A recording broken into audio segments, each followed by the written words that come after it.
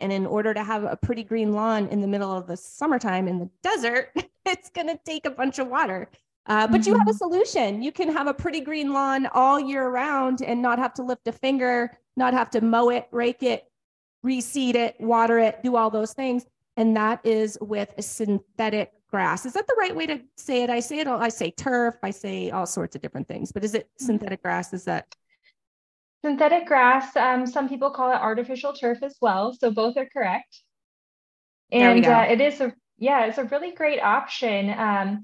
So we're seeing that every square foot of natural grass is taking about 55 gallons of water per year to water. So you can imagine about if you had a 1,000 square foot lawn, it's going to take about 55,000 gallons to water that throughout the year. And that's a huge savings on your water bill.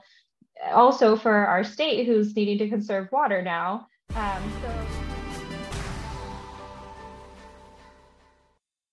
What's up, Mom Nation? I am back. It's Real Estate Katie, and I am back with another episode of Live and Learn. It's like our 900th Live and Learn, I think, Erica. We have been doing these for so long, for like years and years. It's amazing. I love watching them, and I really do learn so much every time. Good. I am so glad. And I love that I have you back. It's been a long time since you've been on a Live and Learn with us. So thank you so much for being back with us.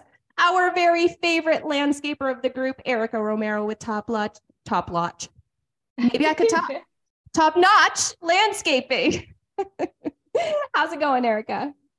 Doing really good. Thank you for having me. Of course. I am excited to talk with you today because this is a conversation that I've been having more and more with my real estate clients. And, we're talking about water conservation and we're talking about how expensive water is. Oh my gosh. Like if you've got grass and a couple of plants or a bunch of plants, your water bill is not so pretty these days. Have you been hearing that from your clients?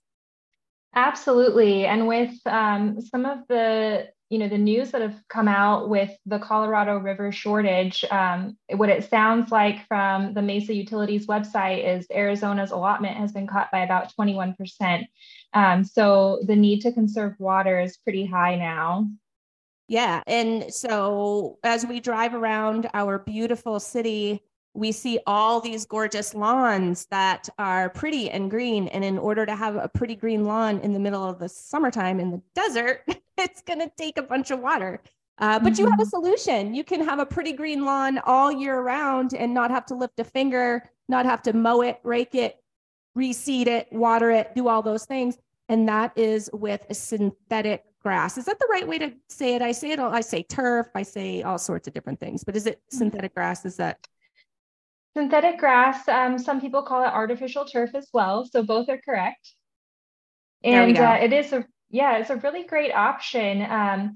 So we're seeing that every square foot of natural grass is taking about 55 gallons of water per year to water. So you can imagine about if you had a 1,000 square foot lawn, it's going to take about 55,000 gallons to water that throughout the year. And that's a huge savings on your water bill.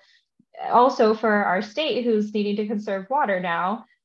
So it's a really great option. And aren't there, and you can clarify this, I've kind of heard it through the grapevine. I've had a couple of my clients that I've talked with about this. But is it depending on the city? There are certain rebates and things that you can get if you were to transition from real grass to the synthetic. Is that right?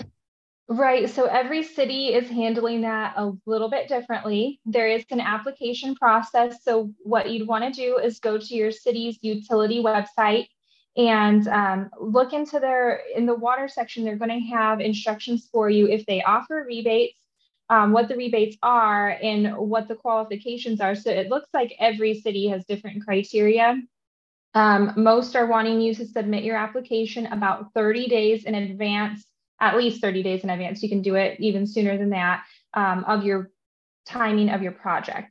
So it looks like they're having a pretty quick turnaround with their applications with either accepting or denying them.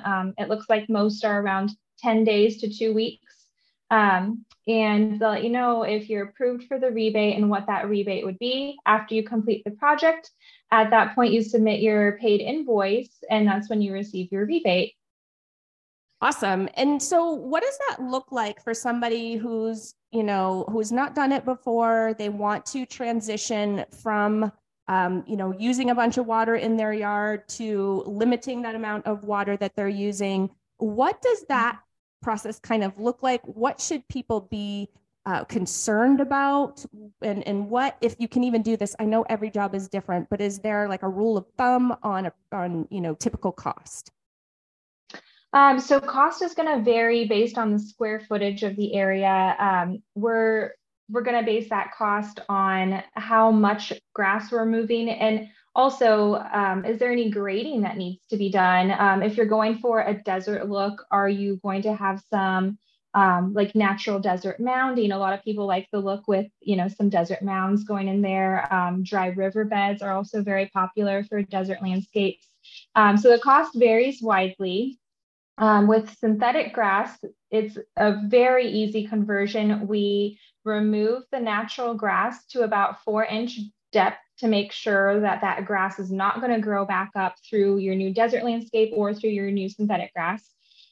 So the grass is removed. The irrigation lines don't have to go anywhere. What we do is we cap that at the valve. We remove the sprinklers. And then at that point, we can install the base material, which provides the stability and the drainage for the synthetic grass. It gets compacted. Then the synthetic grass goes on top of that and gets nailed down and infilled. So that's basically the process of synthetic grass. If it's a small area, it can be done in 1 to 2 days. If it's a larger area and there's more elements involved, like let's say planting or rock, any kind of hardscaping, then it could take a bit longer. Makes sense. And it sounds like you had some other ideas wrapped up in there. So let's just take my backyard, for instance. If we were to convert that to something that was a little bit more water conservative, it doesn't necessarily mean, I can go with the synthetic grass, but it sounds like you had some other ideas in there that are water friendly. Yep, absolutely. So it depends on what you'd like to use the space for. A lot of people will do some synthetic grass areas for maybe their pets or their kids for a playground. And then maybe you'd like to entertain. You want like maybe a patio for a fire pit or a built-in barbecue, or just maybe a patio for some furniture to be able to host friends. Those are other options as well. We can also do rock and planting. We do gardens, garden beds if you like to grow your own vegetables and fruits. So those are also options as well. Awesome. How are your veggies doing? This year, I'm getting a lot of zucchini, but my cucumbers they didn't do too well. Uh-oh. Uh-oh. Well, Erica's a great cook. So, maybe there's some zucchini bread in our future. Oh, yeah. I digress. So back to water conservation. So there's different things that we can do when we're wanting to convert to something that's going to be a little more budget friendly and a little more water friendly on our property. There's something else that you can do too that people often forget, right? Because we only make adjustments, once or twice, probably twice a year. And that was with the irrigation. Can you touch on that a bit? Yeah, absolutely. So our rule of thumb is we'd like every homeowner to either adjust their irrigation timer as they see the weather changing, or call us and we'll walk you through it, or we can also come and stop by. So we're big fans of FaceTime and using technology that way to help walk you through it also. But we can definitely stop by. I like to just take note of the weather. Is it raining? Because we don't need the irrigation on if it's raining. Right. Is it getting hotter? Is it getting cooler? So changing it throughout the year is going to help you save some water. It also just benefits the health of the plant to prevent overwatering, underwatering. There's also these smart irrigation timers. Smart irrigation timers also have rebate programs available through different cities, and they are intuitive to the weather. So they can self-adjust, which is really awesome. Yeah, that is super cool. So when we get a bunch of rain, say, when monsoon season hits, which is pretty soon, that's going to be coming here in the next couple of weeks. you know how we can get massive downpours. Well, we don't need to see our sprinklers running during that storm, right? I mean, how many times have you been driving around through the city and you actually see people's sprinklers on during rain? We don't need that, guys. We need to conserve. So I totally agree. And based on your recommendation, your company's recommendation, we actually got one of those systems recently. So thank you for recommending that. And thank you for your FaceTime assistance in getting that. Absolutely. As you know, we are not green thumbs over at my house, so we kind of struggle. So appreciate you always being there. You had said something about, being concerned about the health of your plants. And let's switch over from water conservation over to just daily care and maintenance. There is, and I never knew this, like you always think, okay, when your kiddo is sick, you don't want to bring them around other kiddos because there's going to be, some cross contamination there. I didn't realize it's the same with plants. Whoa.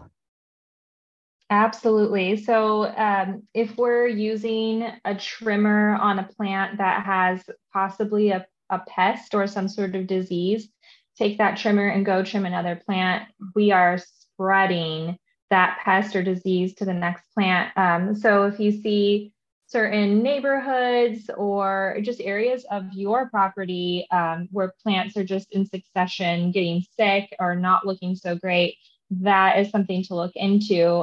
Just wiping off your trimmers every time between plants is really helpful to make sure we're not spreading anything from a sick plant to a healthy plant.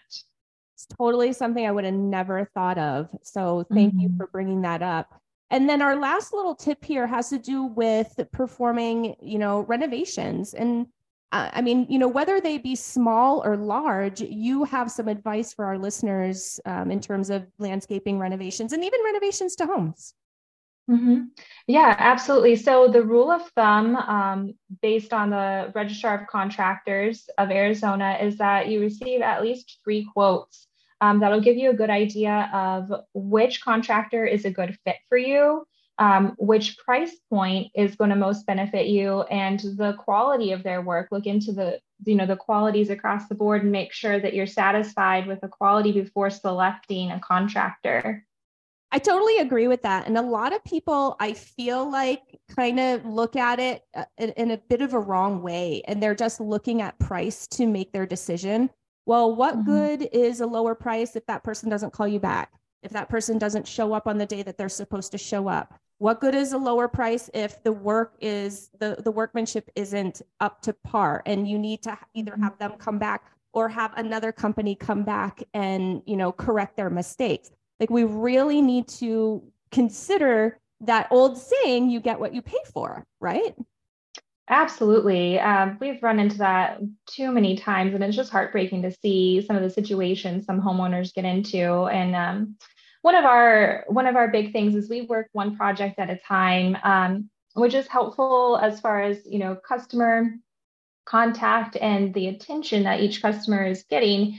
Some companies will start a job and bounce around for between a few different jobs throughout the week, and then circle back to the original one. So the time period is extended from project start to finish, and the customer's not really getting that one-on-one dedicated attention that we feel each client deserves. So that's a high importance area for us, is that we're doing one project at a time, devoting 100% attention to each homeowner before moving on to another project. Yeah, that makes a huge difference. Totally agree with you. Well, thank you so much for being with us, Erica, with Top Notch. I always love spending some time with you, so thank you. Thank you so much. You're welcome.